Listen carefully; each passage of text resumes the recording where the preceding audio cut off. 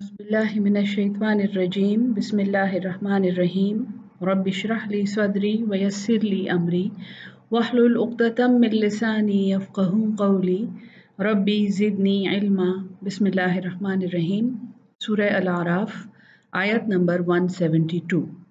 आज इंशाअल्लाह हम अल-आराफ का वो हिस्सा पढ़ रहे हैं जैसे मैंने आपको पहले पढ़ाया है कि ये सूरत का हासिल है, यानी कि आराफ जैसा कि मैंने आपको नाम पढ़ाया था कि आइन रा फा से निकला है, जिसका मतलब है उर्फ, जिससे पहचान ट्रांसलेट किया जाता है, और जिससे जैसे आरिफ तारुफ उर्फ जैसे हम कहते हैं फ़लाँ उर्फ, ये यानी ये उसका आम नाम है जिससे उसको पहचाना जाता है। तो आराफ एक ऐसा मकाम है अल्लाह ताला की सल्तनत में जहाँ पे सारी रूहों को जमा करके उनसे अल्लाह ताला ने अपनी पहचान कराई थी और उनसे वादा लिया था कि वो शिर्क नहीं करेंगी, उनका रब अल्लाह ही है। वो वादा आज हम पढ़ेंगे। सूरत का नाम उसी की मुनासबत से है और आराफ का ज़िक्र यहाँ पे एक और मद में पहले पिछले सबक में गुजरा है कि ये एक दीवार है जो जन्नत और जहन्नम के बीच में है, जिस पर चंद लोग बैठे होंगे या वो देख रहे होंगे और उनको जन्नत और जहन्नम दोनों का हाल नज़र आएगा। और ये वो लोग हैं जिनके आमाल नेक और बद आमाल बराबर हैं और वो अल्लाह की रहमत की उम्मीद लेकर उस दीवार पर बैठे हैं। शुरू करते हैं। बिस्मिल्लाहिर्रहमानिर्रहीम। आयत नंबर 172। व इज़ अख़ज़ा, और जब लिया था, रब्बुका तेरे रब ने, मिन बनी आदमा आदम की औलाद से। अब ये बनी आदम जो है ये हज़रत आदम से लेकर मेरे ख्याल में क़यामत तक जो आखिरी इंसान पैदा होगा, ये इस बनी आदम जो है ये उन सब को इंक्लूड करता है। आदम के बेटे, मिन ज़ुहूरिहिम उनकी पुश्त में, ज़ुर्रियतहुम उनकी औलाद। और ज़ुहूरिहिम ज़ुर्रियतहुम ये जो टर्म है ना, ये एक मेडिकल टर्म भी आप इसको समझ सकते हैं, क्योंकि मर्द के जिस हिस्से में मनी बनती है और वहाँ से जो सेल्स सिक्रीट होते हैं, जो सेल्स आते हैं जिससे आगे वो माँ के रहम में बच्चा बनता है, उसके लिए ये टर्म इस्तेमाल होती है कि उनकी पुश्त में जो औलाद थी, यानी कि हज़रत आदम जब एक दफ़ा बन गए, पूरे क्रिएट हो गए, तो उनकी पुश्त में जो औलाद थी, यानी कि इसके एक इजमाली मतलब है वो तो ये है कि जो औलाद उनके पीछे आने वाली थी, और जो इसका एक्चुअल इवन अगर आप इसका मेडिकल मतलब लें तो वो सारे खलिए थे उनके जिस्म में जिनसे उनकी आगे औलाद पैदा होने वाली थी। तो जो जितनी भी थी वो सारी की सारी व अशहदहुम, और गवाह बनाया उनको, यानी कि जो औलाद थी वो एक कॉन्शियस मखलूक थी और वो गवाही देने के काबिल थी। अब वो गवाही यहाँ पे लोग बहुत बहस करते हैं और कहते हैं कि क्यों, क्या वो खलिए बोल सकते थे, क्या वो खलिए सुन सकते थे। देखें, वो खलिए बोल सकते थे या सुन सकते थे ये कुरान ने नहीं कहा, लेकिन यहाँ पे एक इम्पॉर्टेंट उसूल मैं आपको पढ़ाना चाहती हूँ कि कुरान ये भी नहीं कह रहा कि वो खलिए नहीं सुनते थे और वो खलिए नहीं बोलते थे। हमें कुछ नहीं पता कि वो क्या कर सकते थे। ये एक इसरार है, ये कुरान का इसरार है, ये मेडिकल का भी इसरार है। तो जो कुछ भी वहाँ पर था उनसे अल्लाह ताला ने एक वादा लिया और उनको गवाह बनाया अला अनफुसिहिम अपनी जानों पर। और अल्लाह ने क्या कहा, अलस्तु बिरब्बिकुम, क्या, लस्तु मैं नहीं हूँ, बिरब्बिकुम तुम्हारा रब।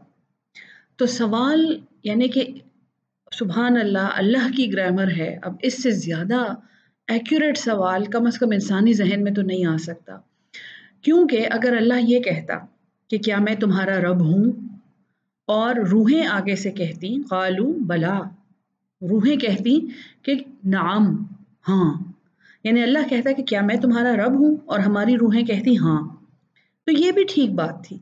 लेकिन इसमें लूप होल क्या है, इसमें झोल क्या है।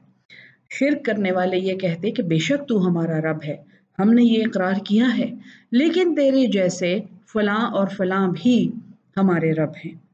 صفات کا شرک جو ہے وہ تب جسٹیفائی ہو جاتا کہ ہاں اللہ تو ہمارا رب ہے، لیکن وہ فلاں جو ہے وہ ہمارا داتا ہے، اور وہ فلاں ہمارا رزاق ہے، اور وہ فلاں ہمارا شافی ہے، اور وہ فلاں ہمیں اولاد دیتا ہے۔ تو ہم نے تو کہا تھا کہ ہاں تو ہمارا رب ہے، لیکن ہم نے یہ نہیں کہا تھا کہ اور کوئی نہیں ہے۔ یہاں پہ اللہ کہہ رہا ہے کیا میں تمہارا رب نہیں ہوں؟ اور روحیں کہہ رہی ہیں کیوں نہیں؟ یعنی کہ اے اللہ ہمارے پاس کوئی ریزن نہیں ہے، ہمارے پاس کوئی دلیل نہیں ہے جس کی بنیاد پہ ہم یہ کہیں کہ تو ہمارا رب نہیں ہے، تو ہی ہمارا رب نہیں ہے۔ الستو بربکم قالوا بلا شہدنا، ہم گواہ ہیں۔ یہ وہ عہد الست ہے جس کا میں ابھی تک آپ کو ریفرنس دیتی رہی ہوں، اور آگے بھی انشاءاللہ یہ ریفرنس آئے گا۔ ہماری روحیں اللہ کے ساتھ یہ قسم کھا کے آئی ہیں کہ اے اللہ تو ہی ہمارا رب ہے۔ جب بھی ہم اپنے رب کی نافرمانی کرتے ہیں، جب بھی ہم سے خدا نخواستہ کوئی ایسا کام سرزد ہوتا ہے جس میں شرک کا شائبہ ہو، اور ابھی تک تو آپ میں سے زیادہ تر لوگ سمجھ گئے ہوں گے کہ اللہ کی کوئی بھی نافرمانی شرک ہی کی ایک شاخ ہے۔ ڈاکٹر اسرار احمد کا کلپ میں نے بھیجا تھا آپ کو، جس میں وہ یہ کہہ رہے ہیں کہ ہمارے زمانے کا سب سے بڑا شرک تو ہمارا نفس ہے، ہماری نیند ہے۔ آذانیں چل رہی ہوتی ہیں اور ہم کمبل لپیٹ کے اوڑھ کے اور پردے کھینچ کے سو رہے ہوتے ہیں، اور آذان سن کے بھی کروٹ بدل کے سو جاتے ہیں۔ تو کیا یہ شرک نہیں ہے؟ کیا ہمارے نفس نے ہمیں اللہ کی نافرمانی پہ مجبور نہیں کیا؟ کیا ہم نے اپنے نفس کو اللہ کے حکم سے زیادہ بڑا نہیں سمجھا؟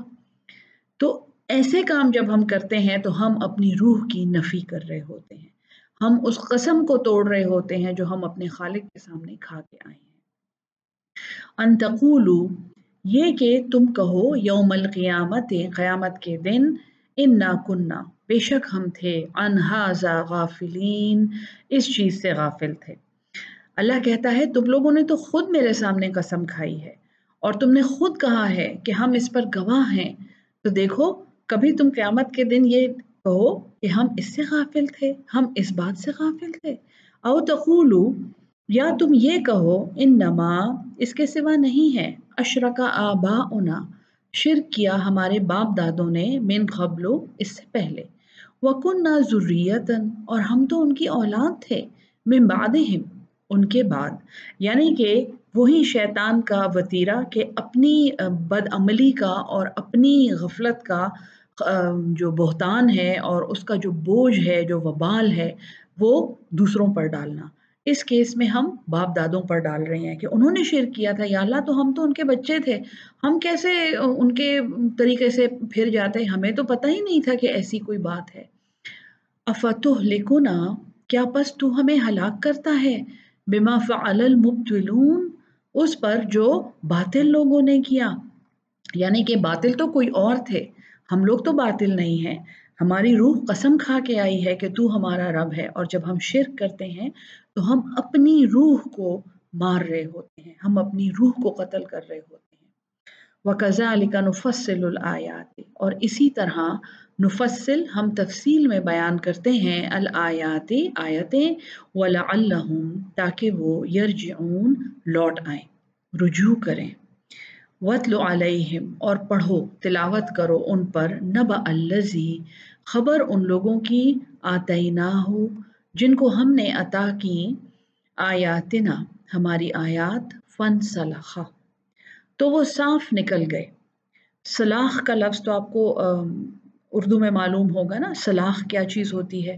سلاخ لوہے کی ایک سٹک کو کہتے ہیں، جو لوہا کھینچ کے اس سے بنائی، جب لوہے کو اچھی طرح تپایا جاتا ہے اور پھر اس کو زور سے دور کھینچا جاتا ہے تو ایک پتلی لائن بن جاتی ہے جو سوکھ کے سلاخ بن جاتی ہے۔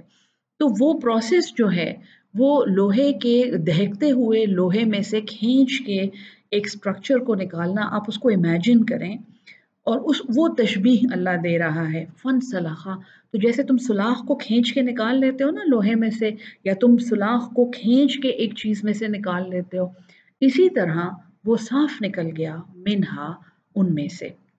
یعنی ان کا حال پڑھ کر سنائیں، اے قرآن پڑھانے والوں، اے محمد صلی اللہ علیہ وسلم، ان کی خبر سنائیں جن کو ہم نے اپنی آیات دی تھیں، فن سلخا منہا، تو وہ سیدھا نکل گیا ان میں سے، یعنی وہ آیتیں سنتا رہا۔ اب آپ سوچیں، کیونکہ قرآن کی تشبیہ تو قرآن کی تشبیہ ہے کہ سلاخ کی طرح نکل جانا جو ہے، یعنی انتہائی شارپ طریقے سے، جیسے آپ کے اوپر کوئی پانی ڈالے اور آپ اس بہتے ہوئے پانی میں سے اٹھ کے کھڑے ہو جائیں اور وہ پانی سارے کا سارا نیچے گر جائے، ٹھیک ہے؟ یا جیسے سامنے ایک پردہ ہو یا کوئی دیوار ہو اور آپ اس میں ایک سلاخ ڈالیں اور وہ صاف اس میں سے نکل جائے، وہ دیوار کا یا اسٹرکچر کا اس کے اوپر کوئی اثر نہ ہو، تو وہ صاف نکل گیا اس سے، یعنی اس نے عمل نہیں کیا۔ فَأَتْبَعَهُ، تو اس کے پیچھے لگ گیا، الشیطان، شیطان، فکانا، پس وہ ہو گیا، من الغاوین، گمراہوں میں سے۔ یعنی کہ شیطان سے بچنے کا کیا طریقہ ہے کہ اللہ کی آیات کو سنیں، ان کو ایبزارب کریں، ان کو جذب کریں، ان کو سمجھیں اور پھر ان پر عمل کرنے کا اہتمام کریں۔ اللہ ہم سب کو قرآن کی آیات کے ساتھ اٹیچ ہوا اور ان سے نہ غافل ہونے والا اور ان کو سمجھ کر ان پر عمل کر کے آگے پہنچانے والا بنا دے، آمین ثم آمین۔ وَلَوْ شِئْنَا، اور اگر ہم چاہتے، لَرَفَعْنَاهُ، لا البتہ، یعنی ضرور، رفع بلند کرتے، نہ ہو ہم اس کو، تو بڑا کلیئر اللہ بتا رہا ہے اگر ہم چاہتے تو ہم ضرور اس کو بلند کر دیتے، بہا، ان کے ذریعے۔ کس کے ذریعے؟ اپنی آیات کے ذریعے۔ وَلَكِنَّهُ، اور لیکن وہ، اخلدا، وہ تو گر پڑا، وہ مائل ہو گیا، چپک گیا، اس کا یہ مطلب ہے۔ ہم فیہا خالدون، ہم کہتے ہیں نا ہمیشہ اس میں رہے گا، وہ ہمیشگی جو ہے وہ چپک جائے گا اس میں، وہ اس کے لیے وہ پرماننٹ ہو جائے گا۔ تو اخلدا، وہ مائل ہو گیا، الی الارض، زمین کی طرف۔ دیکھیں بڑی امپورٹنٹ، یہ آپ نے ان کو امیجن کرنا ہے۔ یہ جو سبق ہے نا سورہ الاعراف کا، اس میں آپ نے اپنے تخیل کی آنکھ کو کھلا رکھنا ہے۔ اللہ کہتا ہے ہم نے کسی کو اپنی آیات دی اور وہ ان میں سے ایسے نکل گیا جیسے ایک سلاخ نکل جاتی ہے کسی دیوار میں سے یا کسی اسٹرکچر میں سے، تو اور اس پہ کوئی اثر نہیں ہوا۔ جب وہ اس طرح نکل گیا ان آیات میں سے، تو پھر اس کے پیچھے شیطان لگ گیا کہ وہ اس کو گمراہ کر دے۔ وَلَوْ شِئْنَا، اور اگر ہم چاہتے، لَرَفَعْنَاهُ بِهَا، البتہ ہم اسے بلند کر دیتے ان آیات کے ذریعے، وَلَكِنَّهُ، اور لیکن وہ، اخلد الی الارض، وہ تو زمین کی طرف مائل ہو گیا، وہ تو زمین سے چپک گیا۔ زمین سے چپکنے کا کیا مطلب ہے؟ آگے وہ مطلب آ رہا ہے، لیکن یہاں میں آپ سے سوال پوچھ رہی ہوں کہ زمین سے چپکنا کیا ہے؟ یعنی اس زمین کی زندگی کی اور اس کی جو رنگا رنگی ہے اور اس کی جو برزہ برزی ہے وہ اس میں لگ گیا۔ کیوں؟ آگے اللہ نے ایکسپلین کر دیا ہے، وَاتَّبَعَ، اور اس نے پیروی کی، هَوَاهُ، اپنی خواہش کی۔ بس یہی سب سے بڑی تباہی ہے۔ یہی قرآن ہمیں کہتا ہے اس سے بڑا گمراہ کون ہے؟ جس نے اپنی خواہش کو الہ بنا لیا۔ منافقت کے راستے، سب سے پہلا راستہ کیا ہے منافقت کا؟ قرآن کی آیات سے لاپرواہی۔ یہ نہیں ہے کہ قرآن کی آیات کو نہیں رہے، یہ نہیں ہے کہ قرآن کی آیات کو کھلم کھلا انکار کر رہے ہیں، جی نہیں، سب عالم اس پر متفق ہیں، قرآن کی آیات سے لاپرواہی۔ لاپرواہی کیا ہے؟ درس چل رہا ہے، قرآن چل رہا ہے، ٹی وی پہ بھی پڑھایا جا رہا ہے، یوٹیوب پہ بھی پڑھایا جا رہا ہے، گھر میں بھی پڑھایا جا رہا ہے، گھر میں جلدوں کی جلدیں پڑی ہوئی ہیں، خوبصورت سنہری جلدیں سامنے بک شیلف میں پڑی ہوئی ہیں، لیکن یہ توفیق نہیں ہو رہی کہ اسے اٹھا کے پڑھیں، اور اگر اٹھا کے پڑھ رہے ہیں تو نیت یہ ہے کہ لوگوں کو امپریس کرنا ہے، یہ نیت نہیں ہے کہ اپنی اصلاح کرنی ہے۔ میں اپنی سخت زبان کے لیے آپ سے معافی مانگتی ہوں، لیکن سورت مکی ہے اور زبان اس کی سخت ہے، تو آپ نے تھوڑا سختی برداشت کرنی ہے، کیونکہ قرآن کا مقصد ہی تنبیہ کرنا ہے۔ اگر میں آپ کو ایک تنبیہ کر رہی ہوں، ایک وارننگ دے رہی ہوں، وہ اس لیے کہ میں چاہتی ہوں کہ ہم سب جنت میں اکٹھے ہوں، ہم سب اس قرآن کی وارننگ پہ لبیک کہیں اور ہم اس کے راستے پہ عمل کریں۔ تو اللہ فرماتا ہے کہ وہ تو زمین کی طرف گر پڑا اور اس نے اپنی خواہش کی پیروی کی۔ ڈائگریشن میں نے کی تھی آپ کو منافقت کی نشانیاں بتانے کی، تو پہلی نشانی جو تھی وہ تھی قرآن کی آیات سے لاپرواہی۔ دوسری نشانی، اور یہ منافقت اور شرک خفی دونوں کے لیے ہیں، دوسری نشانی ہے صرف اپنی خواہش کا اتباع۔ اب وہی بات جو یہاں قرآن میں کی ہے، عالم جو ہیں ہمارے استاد ایسے ویسے لوگ نہیں ہیں، یہی بات قرآن نے کی ہے کہ وہ قرآن میں سے اور اس کی آیات میں سے سلاخ کی طرح نکل گیا تو ایک شیطان اس کے پیچھے لگ گیا، اور جب شیطان اس کے پیچھے لگ گیا تو وہ اللہ کو بھول گیا، اخلد الی الارض، زمین کی طرف گر پڑا، اس کی رنگا رنگی میں گم ہو گیا اور اپنی خواہش کا اتباع، واتبع ہواہ، یہ دو بڑی نشانیاں آپ نے یاد رکھنی ہیں، قرآن کی آیات سے لاپرواہی، اپنی خواہش کا اتباع، اور جب اپنی خواہش کا اتباع کرتے ہیں تو پھر ظاہر ہے نتائج سے بے فکر ہو جاتے ہیں، آخرت کا بھی انکار کرتے ہیں۔ فَمَثَلُهُ، تو اس کا حال، اس کی مثال، کمثل، مانند مثال ہے الکلب، کتے کی۔ یہ مثل الکلب جو ہے سورہ آراف کا ایک امتیاز ہے، ایک خوبصورت مثال ہے قرآن میں، اور یہ دیکھیں یہ وہ شخص ہے جو اپنے خالق سے ڈیٹیچ ہو گیا ہے، جو گم گیا ہے، جس کو اپنے رب کا نہیں پتا، جس نے عہد الست توڑ دیا ہے، وہ قسم توڑ دی ہے جو اللہ نے ہم سے لی تھی۔ فَمَثَلُهُ كَمَثَلِ الْكَلْبِ، تو اس کا حال اس کتے جیسا ہے، ان تحمل علیہ، اگر تو لا دے اس پر، تحمل، حمل بوجھ اٹھانا، ٹھیک ہے نا، تحمل اگر تو لا دے علیہ اس پر، یلحس، یلحس وہ ہانپتا ہے۔ کتے کو اگر آپ دیکھیں نا، وہ زبان نکال کے جو والی ایک جو حرکت ہوتی ہے جو کتا کرتا ہے، تو اللہ فرما رہا ہے تم کتے کو دیکھو، اگر تم اس پہ ایک بوجھ ڈالو تو وہ ہانپتا ہے، یعنی کہ اگر اس کو تم نے کوئی یہ بوجھ کی تشبیہ جو ہے یہ اللہ اپنے احکامات کی، اپنی آیات کی تشبیہ دے رہا ہے کہ اگر تم اسے کوئی حکم دو، اگر تم اس پہ کوئی بوجھ ڈالو، اگر تم اس سے کوئی ڈیمانڈ کرو تو وہ ہانپتا ہے۔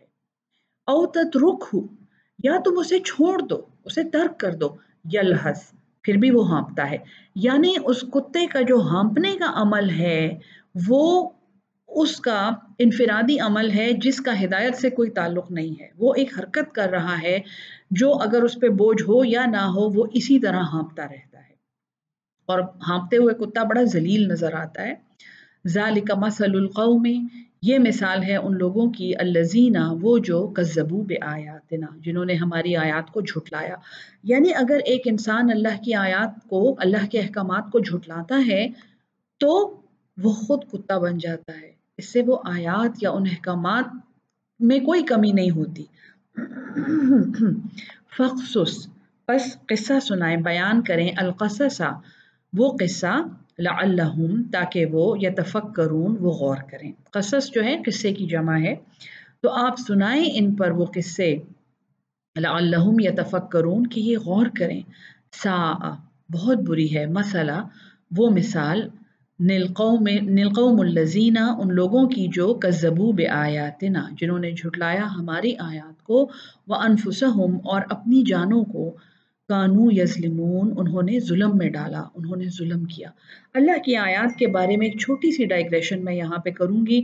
اللہ کی آیات قرآن میں ہمارے پاس 6666 یا اس سے کچھ زیادہ ہیں، یہ تو وہ آیات ہیں جو اللہ نے ہم سے بات کی ہے۔ اس کے علاوہ آیت کس چیز کو کہتے ہیں؟ نشانی کو کہتے ہیں۔ جو چیز آپ اپنے، اس وقت میں بول رہی ہوں یہ اللہ کی ایک نشانی ہے، اللہ چاہے تو میں نہ بولوں، میں قرآن کو دیکھ رہی ہوں، آپ میری بات سن رہے ہیں، آپ کے ذہن میں کوئی گراریاں چل رہی ہیں میری بات سن کے، یہ سب اللہ کی آیات ہیں۔ سورج ہے، روشنی ہے اس وقت، یا اس وقت چاند نکلا ہوا ہے، یا میرے لان میں رات کی رانی کی خوشبو ہے، یا ہوا چل، سب اللہ کی آیات ہیں، سب کچھ، ہر چیز ایمان والوں کو اللہ کی یاد دلاتی ہے۔ تو اللہ کی آیات کا انکار پھر ہم کس چیز کو کہہ رہے ہیں یہاں پہ؟ ایک سمپل آیت میں آپ کو بتاتی ہوں، سورج کا چڑھنا۔ جب سورج چڑھتا ہے یہ وہ وقت ہے جب ہمارا جسم، جس کو بائیو ریدمز کہتے ہیں، ہم ڈاکٹر یا جو لوگ سن رہے ہیں ماشاءاللہ پڑھے لکھے لوگ ہیں، بائیو ریدمز کا مطلب ہے کہ دن کے چینج ہونے کے ساتھ انسان کے جسم میں ایسی تبدیلیاں آتی ہیں جو صرف اس خاص وقت میں آ سکتی ہیں۔ جب سورج چڑھتا ہے تو ہماری آنکھوں میں جو رنگ دیکھنے والے خلیے ہیں، رنگ دیکھنے والے جو ریسیپٹرز ہیں وہ بیدار ہو جاتے ہیں۔ رات میں اگر آپ غور کریں نا اندھیرے میں ہمیں بلیک اینڈ وائٹ نظر آتا ہے کیونکہ وہ ریسیپٹرز سو جاتے ہیں، اور وہ ریسیپٹرز کو پتہ ہوتا ہے اب اندھیرا ہو گیا، اب اس کو کلر ویژن کی کوئی ضرورت نہیں ہے، ہم نقلی طریقے سے ٹی وی لگاتے ہیں، اپنی اسکرین کو دیکھتے ہیں، ہم بہت بڑا نقصان پہنچا رہے ہیں اپنی آنکھوں کو، اپنے دماغ کو۔ مجھے ڈیٹیل میں جانے کی ضرورت نہیں ہے، یہ اب عام فہم باتیں ہیں۔ رات کو ایک خاص ٹائم پہ جب اندھیرا چھاتا ہے، عشاء کی نماز اراؤنڈ دیٹ ٹائم، ہمارے معدے میں تیزابیت جو ہے وہ کم ہو جاتی ہے خود بخود۔ معدہ کہتا ہے اب سورج ڈوب گیا ہے، اندھیرا ہو گیا ہے، اب یہ جو میرا مالک ہے، یہ جو انسان ہے، اس نے سونا ہے، اب یہ اس نے نہیں کھانا، اب یہ سو جائے گا۔ نہیں، ہم رات کو 12 بجے جا کے خوب پارٹی کرتے ہیں، پیزا کھاتے ہیں، گڑبڑیں کرتے ہیں، کوک پیتے ہیں، اور صبح اٹھ کے کہتے ہیں اللہ کیسا دل جل رہا ہے میرا، کیسا میرے معدے میں درد ہوا رات کو۔ کیوں؟ کیونکہ ہم نے اللہ کی ایک آیت کا انکار کیا تھا۔ شادیوں کی دعوتیں کبھی دیکھی ہیں؟ آدھی رات کو جو دیگیں کھلتی ہیں، یہ اللہ کی آیت کا انکار ہے۔ صبح جب سورج چڑھتا ہے، ہمارے معدے میں تیزابیت پھر سے بیدار ہو جاتی ہے۔ ہمارے معدے کو پتہ ہوتا ہے، کتنی حیرت کی بات ہے کہ اندھیرے میں یہ معدہ ساری عمر رہتا ہے، لیکن اس کو معلوم ہے کہ اب سورج چڑھ گیا ہے اور اب یہ جو میرا بندہ ہے اس نے کچھ کھانا ہے، تو تیزاب خود بخود زیادہ ہو جاتا ہے۔ لیکن ہم پردے کھینچ کے اور آنکھیں موند کے سوتے رہتے ہیں، اور ہم سمجھتے ہیں کہ ہم تو ابھی 10 بجے اٹھ کے برنچ کریں گے اور ہم تو مزے کریں گے، اور سہیلی کے گھر جا کے 12 بجے ہم ناشتہ کریں گے۔ وہ معدہ جو ہے اس کے اندر جو تیزاب پیدا ہوتا ہے، جو انزائمز پیدا ہوتے ہیں، وہ ہمیں ہی نقصان پہنچاتے ہیں۔ پھر ہم کہتے ہیں کہ ہمیں بدہضمی ہو گئی ہے، ہمیں بلڈ پریشر ہو گیا ہے، ہمیں شوگر ہو گیا ہے، ہمارے معدے میں السر بن گیا ہے۔ کیوں؟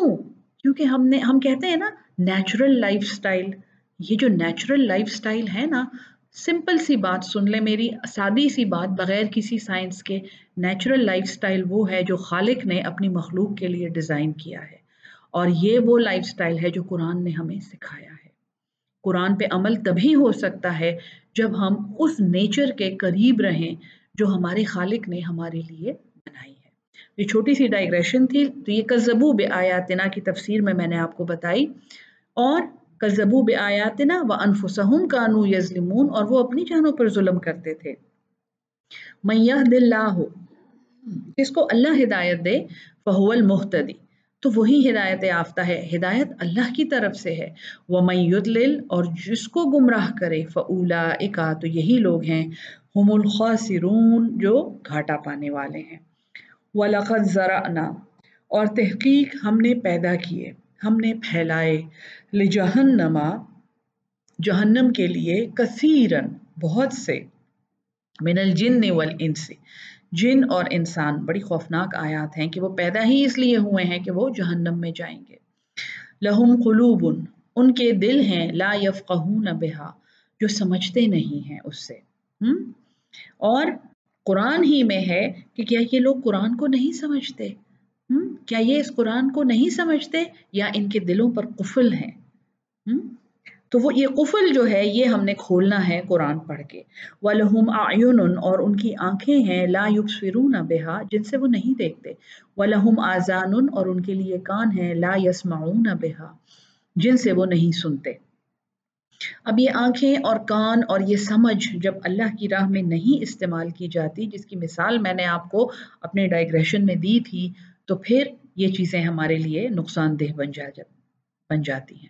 جب ہم وہ چیزیں دیکھتے ہیں جن سے ہمارے خالق نے ہمیں منع کیا ہے، جب ہم وہ سنتے ہیں جس سے ہمارے خالق نے منع کیا ہے، جب ہم ان چیزوں میں وقت لگاتے ہیں جن کا کوئی فائدہ نہیں ہے، تو پھر وہ ہمارے لیے نقصان اور خسارہ بن جاتے ہیں۔ اولئک، یہی وہ لوگ ہیں، کل انعام، جو چوپایوں کی مانند ہیں، بل ہم اضل، بلکہ وہ اس سے بھی زیادہ گمراہ ہیں۔ یعنی چوپائے تو پھر بھی ایک بیسک انسٹنکٹ کے تحت چل رہے ہوتے ہیں، یہ انسان تو عقل کے ہوتے ہوئے بھی چوپایوں جیسا ہو جاتا ہے۔ اولئک، یہی وہ لوگ ہیں، ہم الغافلون، جو غافل ہیں۔ تو اگر اس آیت کو پڑھ کے کوئی آپ سے یہ سوال پوچھے کہ اگر اللہ نے ہمیں غافل کیا ہے تو ہمارا اس میں کیا قصور ہے، تو یہاں پہ اللہ نے بتا دیا ہے کہ غافل وہ لوگ ہیں جو نہ سمجھنے کی کوشش کرتے ہیں، نہ آنکھیں استعمال کرتے ہیں اور نہ کان استعمال کرتے ہیں اللہ کا پیغام سمجھنے کے لیے۔ وَلِلَّهِ الْأَسْمَاءُ الْحُسْنَى، اور اللہ ہی کے بڑے خوبصورت نام ہیں، فَادْعُوهُ بِهَا، تو پکارو اس کو ان ناموں سے، وَذَرُوا الَّذِينَ، اور چھوڑ دو ان لوگوں کو، يُلْحِدُونَ، جو الحاد کرتے ہیں، ٹیڑھ کرتے ہیں، فی اسمائہ، اس کے ناموں میں۔ اس سے ایک شرح کا ایک مسئلہ ہے جو یہاں پہ میں آپ کو صرف تفسیر مکمل کرنے کے لیے بتا رہی ہوں کہ اللہ کو جو اس کے نام قرآن میں آئے ہیں ان کے علاوہ کسی نام سے پکارنا، اس پہ بڑی بحث ہوتی ہے کہ ہم خدا کہیں یا نہ کہیں، ہم اللہ کو سائیں کہیں یا نہ کہیں، ہم اللہ کو مرشد کہیں یا نہ کہیں۔ تو دیکھو، چھوڑ دو ان لوگوں کو جو کجروی الہاد جو ہے نا، یہ ایکشن نہیں ہے۔ الہاد جو ہے یہ ایک چیز میں لحد کس چیز کو کہتے ہیں، یعنی قبر کھود کے سائڈ پہ ایک دراز جیسی بنائی جاتی ہے، اس کو لحد کہتے ہیں نا۔ تو الہاد کا مطلب ہے کہ ایک سیدھی بات کو ٹیڑھا کر دینا۔ تو سیدھی بات کو ٹیڑھا، اگر نیت بری نہیں ہے نا، کوئی پیار سے کہہ رہا ہے اللہ سائیں، اللہ مرشد، کوئی پیار سے کہہ رہا ہے، اس میں الہاد کا کوئی اس کا ارادہ نہیں ہے، تو پھر وہ لوگ اس سے مستثنا ہیں۔ لیکن اللہ کو بہتر ہے کہ ان ناموں سے پکارا جائے جو قرآن میں استعمال ہوئے ہیں، جو حضور صلی اللہ علیہ وسلم نے جن ناموں سے بلایا ہے اللہ کو۔ تو جو لوگ، چھوڑ دو ان لوگوں کو جو الہاد کرتے ہیں اس ناموں میں، سیجزون، ان قریب وہ بدلہ پائیں گے، ما کانوا یعملون، جو وہ عمل کرتے ہیں۔ ومما خلقنا، اور انہی میں سے خلقنا ہم نے پیدا کیا، امتن ایک گروہ، یہدون بالحق، وہ یہدون ہدایت دیتے ہیں، بالحق حق کے ساتھ، وبہ یعدلون اور حق کے مطابق ہی فیصلہ کرتے ہیں۔ یہ ایک ایکسیپشن بیان کی جا رہی ہے کہ یہ جو لوگ ہم نے بیان کیے نا کہ اللہ کی آیت کا انکار کرتے ہیں اور الحاد کرتے ہیں اور وہ اللہ کی آیات کو نہیں مانتے، ان کے ساتھ شیطان لگے ہوتے ہیں، انہی لوگوں میں سے ہم نے ایک گروہ پیدا کیا ہے جو ہدایت کے ساتھ، حق کے ساتھ ہدایت دیتے ہیں اور وہ عدل کرتے ہیں، یعنی یہ ایک ایکسیپشن ہے۔ والذین کذبوا بآیاتنا، اور جنہوں نے ہماری آیات کو جھٹلایا، سنستدرجہم، سا ان قریب، نہ ہم، پھر ایک لفظ استعمال ہوا ہے استدراج، ٹھیک ہے، یہ درجہ سے نکلا ہے، دال را جیم، درجہ بدرجہ، ٹھیک ہے۔ قرآن جو ہے نا، استدراج اس کا ایک سبجیکٹ ہے، انشاءاللہ جب سورہ رحمان ہم پڑھیں گے نا تو استدراج اس میں بڑا زبردست بیان ہوا ہے اور آپ کو بہت اچھا سمجھ آئے گا۔ یہاں پہ آپ یہ سمجھ لیں کہ عنقریب ہم درجہ بدرجہ ان کو پکڑیں گے، آہستہ آہستہ ان کو پکڑیں گے، یعنی ہم انہیں کہیں چھوڑیں گے نہیں۔ آپ یہ نہ سمجھیں کہ آج وہ غریب ہیں کل امیر ہو گئے تو بچ جائیں گے، آج وہ کمزور ہیں کل موٹے ہو گئے تو بچ جائیں گے، آج موٹے ہیں کل سمارٹ ہو گئے تو بچ جائیں گے، نہ، ان کو ہم نے چھوڑنا نہیں ہے۔ آہستہ آہستہ ہم ان کو پکڑیں گے، من حیث، وہاں سے، لا یعلمون، جہاں سے وہ جانتے بھی نہیں ہیں، وَأُمْلِي لَهُمْ، اور میں ڈھیل دوں گا ان کو۔ یہ ایک تسلی ہے، بہت ایمان والے، بہت ہم جیسے نادان، معصوم، اللہ سے محبت کرنے والے لوگ کبھی کبھی پوچھتے ہیں، یا اللہ یہ لوگ کب پکڑے جائیں گے، ان لوگوں سے کب پوچھ ہوگی یا اللہ؟ تو اللہ یہاں کیا کہہ رہا ہے، وَأُمْلِي لَهُمْ، اور میں ڈھیل دوں گا ان کے لیے۔ دیکھو میرے بندو، میرے معصوم انسانوں، قرآن کے پڑھنے والوں، یاد رکھو، یہ جن کی میں بات کر رہا ہوں جو میری آیات کو جھٹلاتے ہیں، انہیں میں چھوڑوں گا نہیں، آہستہ آہستہ ان کو پکڑوں گا وہاں سے جہاں سے ان کو خبر بھی نہیں ہوگی، وَأُمْلِي لَهُمْ، اور میں ڈھیل دوں گا ان کے لیے۔ ان کی ڈھیل دیکھ کے کنفیوز نہیں ہونا، اِنَّ کَیدِی مَتِین، بے شک، ان، قسم ہے یہ، قیدی، قید، تدبیر، ایک خفیہ تدبیر، اور قیدی، میری تدبیر، اللہ کہتا ہے میری تدبیر، متین، متن سے نکلا ہے یہ، میم تے نون، اللہ کا نام بھی ہے۔ متن کس چیز کو کہتے ہیں؟ جب ایک چیز کی ہم تشریح کریں یا ایک چیز کو ہم ایسا کیپچر کریں کہ اس میں ہم اس کی کوئی ڈیٹیل نہ چھوڑیں، اس میں کوئی لوپ ہول نہ ہو، اس میں کوئی کمزوری نہ ہو، اس میں کوئی جھول نہ ہو، اس میں کہیں پر کوئی ویکنس نہ ہو۔ میری تدبیر پختہ ہے، متین ہے، متانت اسی چیز کو کہتے ہیں نا کہ ایک پوری سچویشن سمجھ آ گئی ہے اور پھر اس کو ہینڈل کرنے کی پاور بھی ہے، تو اس کو کہتے ہیں کہ جی بہت متانت ہے ان میں، اور پھر بھی وہ انتہائی ڈیسنٹ اور کمپوزڈ اور خاموش ہیں اور گریسفل ہیں۔ بڑا خوبصورت لفظ ہے یہ، اپنے بچے کا نام رکھیں متین، بڑا خوبصورت نام ہے۔ اِنَّ کَیدِی متین، بے شک میری خفیہ تدبیر بڑی پختہ ہے، بچنا کسی نے نہیں ہے۔ اولم یتفکروا، کیا وہ غور نہیں کرتے ہیں، ما بصاحبہم، نہیں تمہارے ان صاحب کو، ان کے اس صاحب کو، من جنتن، کوئی جنون، मक्की सूरत है, तो हुजूर सल्लल्लाहु अलैहि वसल्लम पर बहुत इल्ज़ाम लगाए जा रहे थे कि ये इनको जुनून है, ये जो शायरी आके करते हैं तो ये इन पर जिन आते हैं, या इनको खुदा न खास्ता नाउज़ बिल्लाह इनको एपिलेप्सी है, जिसमें इनको ये विजन्स होती हैं और हेलुसिनेशंस होती हैं और इनको जुनूनी कहा जाता था। तो इनके ये साहब जो हैं यानी मोहम्मद सल्लल्लाहु अलैहि वसल्लम, ये जुनूनी नहीं है। इन हुआ, नहीं है वो, इल्ला नज़ीरुम मुबीन, मगर एक डराने वाला खुला खुला, एक इंजार देने वाला, वार्निंग देने वाला। अवलम यंजुरू, क्या वो नहीं देखते, फी मलकूतिस समावात, बादशाहत में आसमानों की, वल अर्द और ज़मीन की, वमा खलक़ल्लाहु और जो पैदा किया अल्लाह ने, मिन शैइन कोई भी चीज़, क्या वो नहीं देखते ये बादशाहत आसमानों की, ज़मीन की और अल्लाह की तख्लीक की। व अन आसा, और ये के करीब है, अन यकूना, ये के हो, क़द इक़तरबा, करीब आ गई हो, अजलुहुम उनकी अजल। तो यानी उनको क्या पता है कि उन्होंने कब रुखसत होना है, उनकी अजल कब आनी है। फ़बिअय्यि हदीसिन, पस किस बात का, बादहू इसके बाद, युमिनून वो ईमान लाएंगे। जिसको अपनी अजल भूली हुई है, जिसको अपनी मौत भूली हुई है, वो ईमान कैसे लाएगा। ये तसल्ली की भी एक आयत है हुजूर सल्लल्लाहु अलैहि वसल्लम के लिए।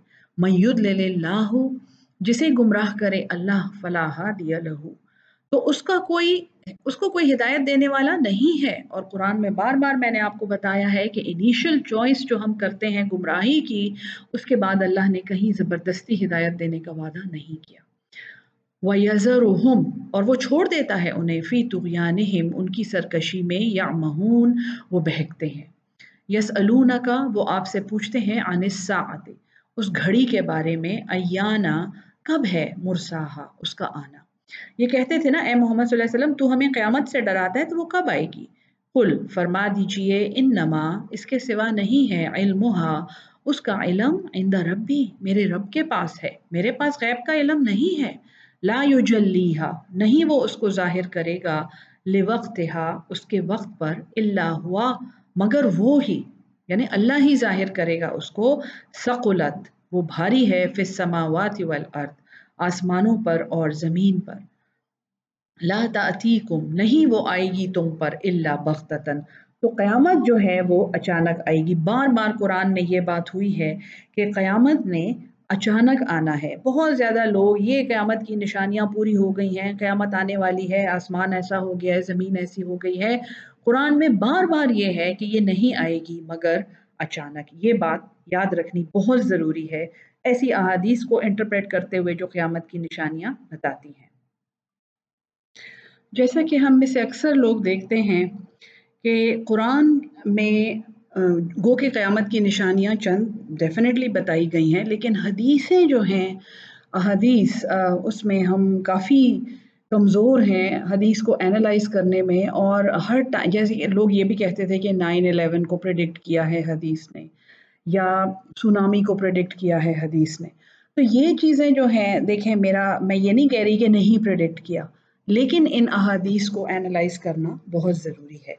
क्योंकि हर बात को ये कहना कि ये क़यामत की निशानी है और ये क़यामत है, देखिए अल्लाह कहता है, वला तातीकुम इला बग़्ततन नहीं ये आएगी मगर अचानक। यसअलूनका वो आपसे पूछते हैं, कअन्नका गोया कि आप, हुफ़ियुन अन्हा आप उसको ढूंढ रहे हैं, यानी आप मोहम्मद सल्लल्लाहु अलैहि वसल्लम आप क़यामत को ढूंढ रहे हैं। कुल फरमा दीजिए, इन्नमा इल्मुहा इसके सिवा नहीं है कि इसका इल्म इंदल्लाहि अल्लाह के पास है। वलाकिन्ना और लेकिन अक्सर अन्नास से अक्सर लोग, ला यालमून वो जानते नहीं हैं। कुल फरमा दीजिए, ला उम्लिकु लिनफ्सी नहीं मैं मालिक हूँ, लिनफ्सी अपनी ज़ात के लिए, नफ़अन किसी नफ़े के, वला ज़र्रन मगर और ना किसी नुकसान के। बहुत इम्पॉर्टेंट आयात हैं क्योंकि रसूल की बशरियत एक बहुत बड़ा सब्जेक्ट है हमारे फ़िरक़ों का।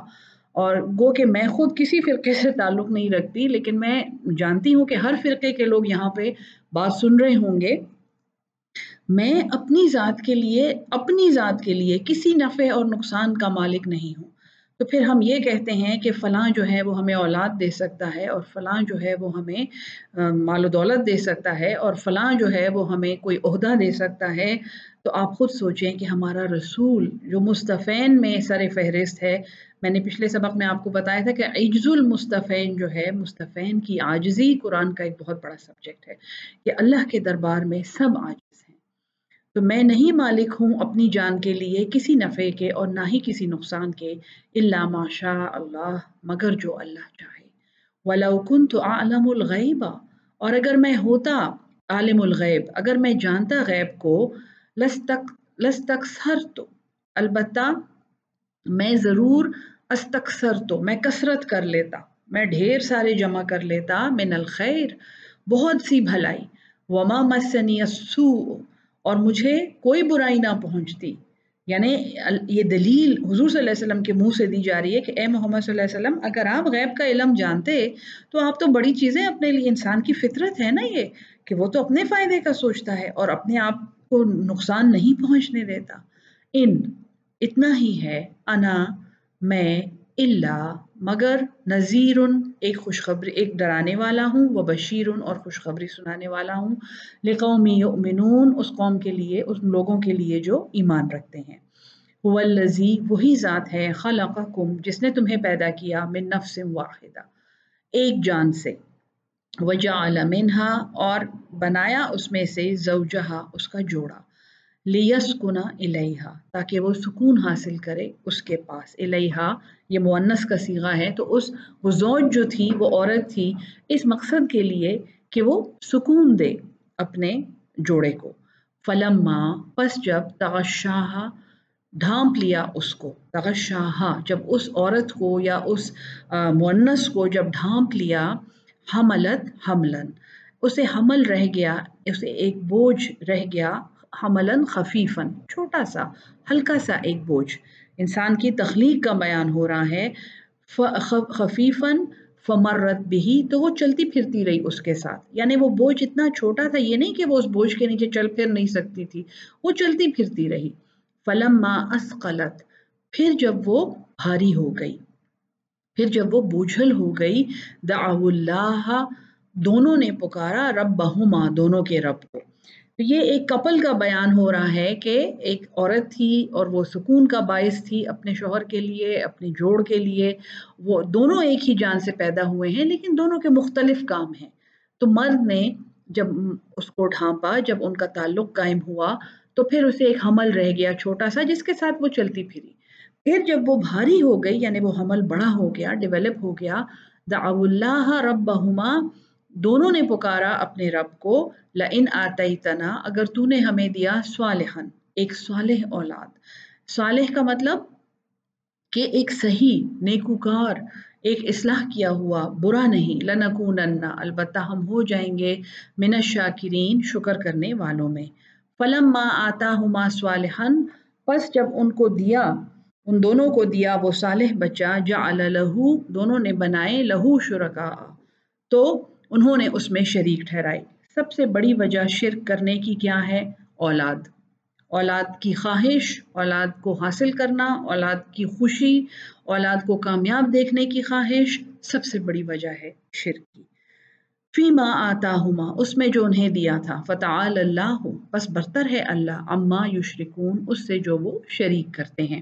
ایشرکون، کیا وہ شریک ٹھہراتے ہیں، ما لا یخلق شیئا، جو کچھ بھی نہیں پیدا کر سکتا، وہم یخلقون، اور وہ خود ہی پیدا کیے گئے ہیں، خود ہی وہ مخلوق ہیں، قبروں کے پاس جاتے ہیں، بابوں کے پاس جاتے ہیں، بیویوں کے پاس جاتے ہیں، کیا کچھ یہ کرتے ہیں، پتھروں کے پاس جاتے ہیں، اور پھر یہ کہتے ہیں کہ یہ ہماری کوئی حاجت روائی کریں گے، ولا یستطیعون، اور وہ کوئی قدرت نہیں رکھتے، لہم نصرن، ان کی مدد کی، ولا ہم، اور نہ ہی، ولا انفسہم ینصرون، وہ خود اپنی مدد بھی نہیں کر سکتے، جن مزاروں پر اور جن درگاہوں پر اور جن قبروں پر تم جاتے ہو، وہ تو خود اپنی کوئی مدد نہیں کر سکتے۔ وَإِن تَدْعُوهُمْ إِلَى الْهُدَىٰ، اور اگر تم انہیں ہدایت کی طرف بلاؤ گے، لا يتبعوکم، یہ تمہاری پیروی نہیں کریں گے، سواء علیکم، برابر ہے تم پر، سوری یہ مٹا ہوا ہے، ادعوتموہم، चाहे दआओ तुम पुकारो, तुमुहुम तुम पुकारो उनको, चाहे तुम पुकारो उनको, अम अंतुम स्वामितून या तुम चुप रहो, यानी इन पर कोई असर नहीं होने वाला। इन्नल लजीना बेशक जो लोग तदऊन मिन दूनिल्लाह जिनको तुम पुकारते हो अल्लाह के सिवा, इबादुन अमसालुकुम बंदे हैं तुम जैसे, फदअूहुम बस उन्हें पुकारो, फलयस्तजीबू लकुम बस चाहिए कि वो जवाब दें तुम्हें, इन कुन तुम सादिकीन अगर तुम सच्चे हो। अलहुम क्या उनके लिए अर्जुलन कोई पाँव हैं, यमशून बिहा जिनसे वो चलते हैं, ये बुतों की बात हो रही है और लिहाज से आप समझिए कब्रों की भी बात हो रही है। अम लहुम ऐदिन या उनके कोई हाथ हैं, यब्तिशून बिहा वो पकड़ते हैं उनसे, अम लहुम आयुनुन या उनकी आंखें हैं, युबसिरून बिहा जिससे वो देखते हैं, अम लहुम आजानुन या उनके कान हैं, यस्माऊन बिहा सुनते हैं उनसे। कुलिदउ शुरकाअकुम फरमा दीजिए ए मोहम्मद सल्लल्लाहु अलैहि वसल्लम, ए कुरान के पढ़ाने वालों, उदउ शुरकाअकुम बुलाओ अपने शरीकों को, सुम्मा कीदूना फिर तुम एक दाव चलो, फला तुनजिरून और फिर मुझे कोई मोहलत ना दो, यानी मेरे नुकसान की दुआ करो अपने इन इलाहों से। इन वली अल्लाह बेशक वली अल्लाह मेरा कारसाज, मेरा वली, मेरा दोस्त अल्लाह है। अल्लज़ी वो ज़ात नज़्ज़ल किताब जिसने किताब नाजिल की, वह हुआ और वो यतवल्लस्वालिहीन वो हिमायत करता है, वो वली है नेकुकारों का। वल्लज़ीना और जो तदऊन मिन दूनिही तुम पुकारते हो उसके सिवा, ला यस्ततीऊना वो कोई कुदरत नहीं रखते, नसरकुम तुम्हारी मदद की, वला अनफुसहुम और ना ही वो अपनी, यंसुरून खुद मदद कर सकते हैं। व इन तदऊहुम और अगर तुम उन्हें पुकारोगे, इलल हुदा हिदायत की तरफ, ला यस्माऊ वो नहीं सुनते, व तराहुम और तुम देखते हो उन्हें, यंजुरून इलैका वो तकते हैं तुम्हारी तरफ, नजर डालते हैं तुम्हारी तरफ, वहुम ला युबसिरून और वो बसारत नहीं रखते। यानी देखिए नजर डालना और एक चीज को अपनी बसारत से देखना दो मुख्तलिफ चीजें हैं। कुरान को देखना, कुरान को सिर्फ इसके अल्फाज को देख कर ऊपर से गुजरना एक अमल है, और फिर इसको दिल की नज़र से देखना और समझने की जुस्तजू करना और फिर इस पे अमल करना, ये वो बसारत और बसीरत है जो हमारा खालिक हमसे मांग रहा है। खुजिल अफ़्वा आप इनको माफ़ कर दें, इनसे दरगुजर करें। वामुर बिल उर्फ और हुक्म दें भलाई का। ये हर कुरान पढ़ाने वाले को हुक्म है, बहस में नहीं पढ़ना, झगड़े में नहीं पढ़ना, दलीलें बाहर से ला ला के नहीं देनी, बस कुरान पढ़ाते रहें। जो मुखालफत करते हैं उनको आराम से अस्सलाम वालेकुम कह के अलग हो जाएं। व आरिद अनिल जाहिलीन और मुंह फेर लें जाहिलों से। व इम्मा और अगर यंज़गन्नका तुझे उभारे, तुझे सरकशी पर उभारे, मिनश शैतानी शैतान की तरफ से, नज़ग कोई भी छेड़, नज़ग यानी कि इरिटेट करना, पोक करना, ठीक है ना। फस्ताइज बिल्लाह तो आउज़ु बिल्लाहि मिनश शैतानिर रजीम पनाह में आ जा अल्लाह की, इन्नहु बेशक वो समीउन अलीम वो सुनने वाला और जानने वाला है। इन्नल लज़ीना तक़ौ बेशक जो लोग तक़वा इख्तियार करते हैं, इज़ा मस्सहुम जब उन्हें पहुँचता है, त्वाइफ़ुम मिनश शैतान कोई गुज़रने वाला, त्वाइफ़ ताइफा जिसे हम कहते हैं गुजरने वाला, कोई पासिंग चीज़ जैसे कोई सोच है, कोई वसवसा है, मिनश शैतान शैतान की तरफ से, तज़क्करू वो याद करते हैं, फ़इज़ाहुम मुबसिरून तो फ़ौरन वो देख लेते हैं, यानी वो अल्लाह को याद करते हैं तो वो फ़ौरन सीधा रास्ता देख लेते हैं। व इख़वानुहुम और उनके भाई, यमुद्दूनहुम वो उनकी मदद करते हैं।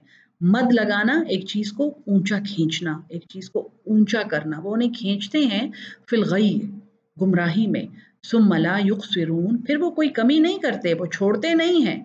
व इज़ा लम तअतिहिम बिआयतन और जब तुम कोई ना लाओ उनके पास आयत, क़ालू वो कहते हैं, लौला अज्तबैतहा क्यों नहीं, ये तो खुद ही घड़ लेता है, तो खुद ही अपनी तरफ से क्यों नहीं एक आयत बना लेता।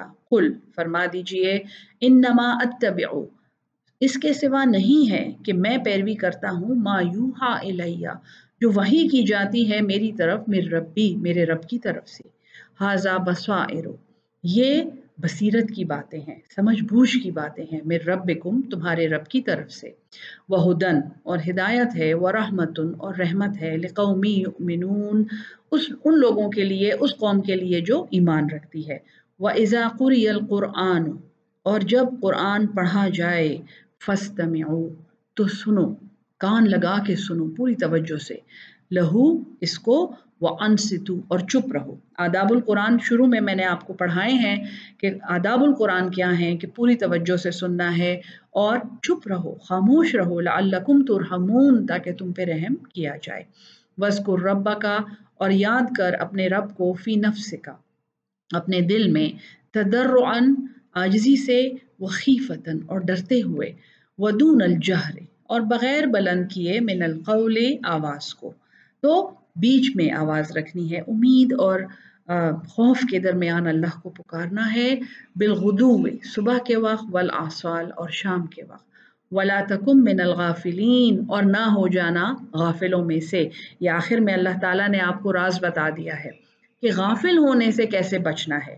وَاذْكُر رَبَّكَ یاد کر اپنے رب کو، فی نفسک اپنے دل میں، یہ تسبیحیں پھیرنا اور منہ سے ذکر کرنا سب ٹھیک ہے، کوئی برا نہیں ہے، یاد دل میں ہونی چاہیے، تضرعا وخیفتاً عاجزی سے، اپنی عاجزی سمجھ کے، اور خیفتاً ڈرتے ہوئے، ودون الجہر اور بغیر بلند آواز کے، من القول بالغدو والآصال صبح اور شام۔ صبح کا قرآن تو ظاہر ہے کہ ان القرآن فجر کانا مشہودا، کہ یہ تو دیکھا جاتا ہے اور اس کی تو گواہی دی جاتی ہے، تو قرآن کے ساتھ تعلق جو ہے یہ غفلت سے بچنے کا بہترین فارمولا ہے، ولا تکم من الغافلین ان الذین بے شک جو لوگ، عند ربک اپنے رب کے نزدیک، لا یستکبرون جو تکبر نہیں کرتے، عن عبادتہ اس کی غلامی سے، وَيُسَبِّحُونَهُ اور اس کی تسبیح کرتے ہیں، وَلَهُ يَسْجُدُونَ اور اسی کو سجدہ کرتے ہیں۔ سورہ اعراف یہاں ختم ہوتی ہے اور یہاں پہ قرآن کا پہلا سجدہ ہے۔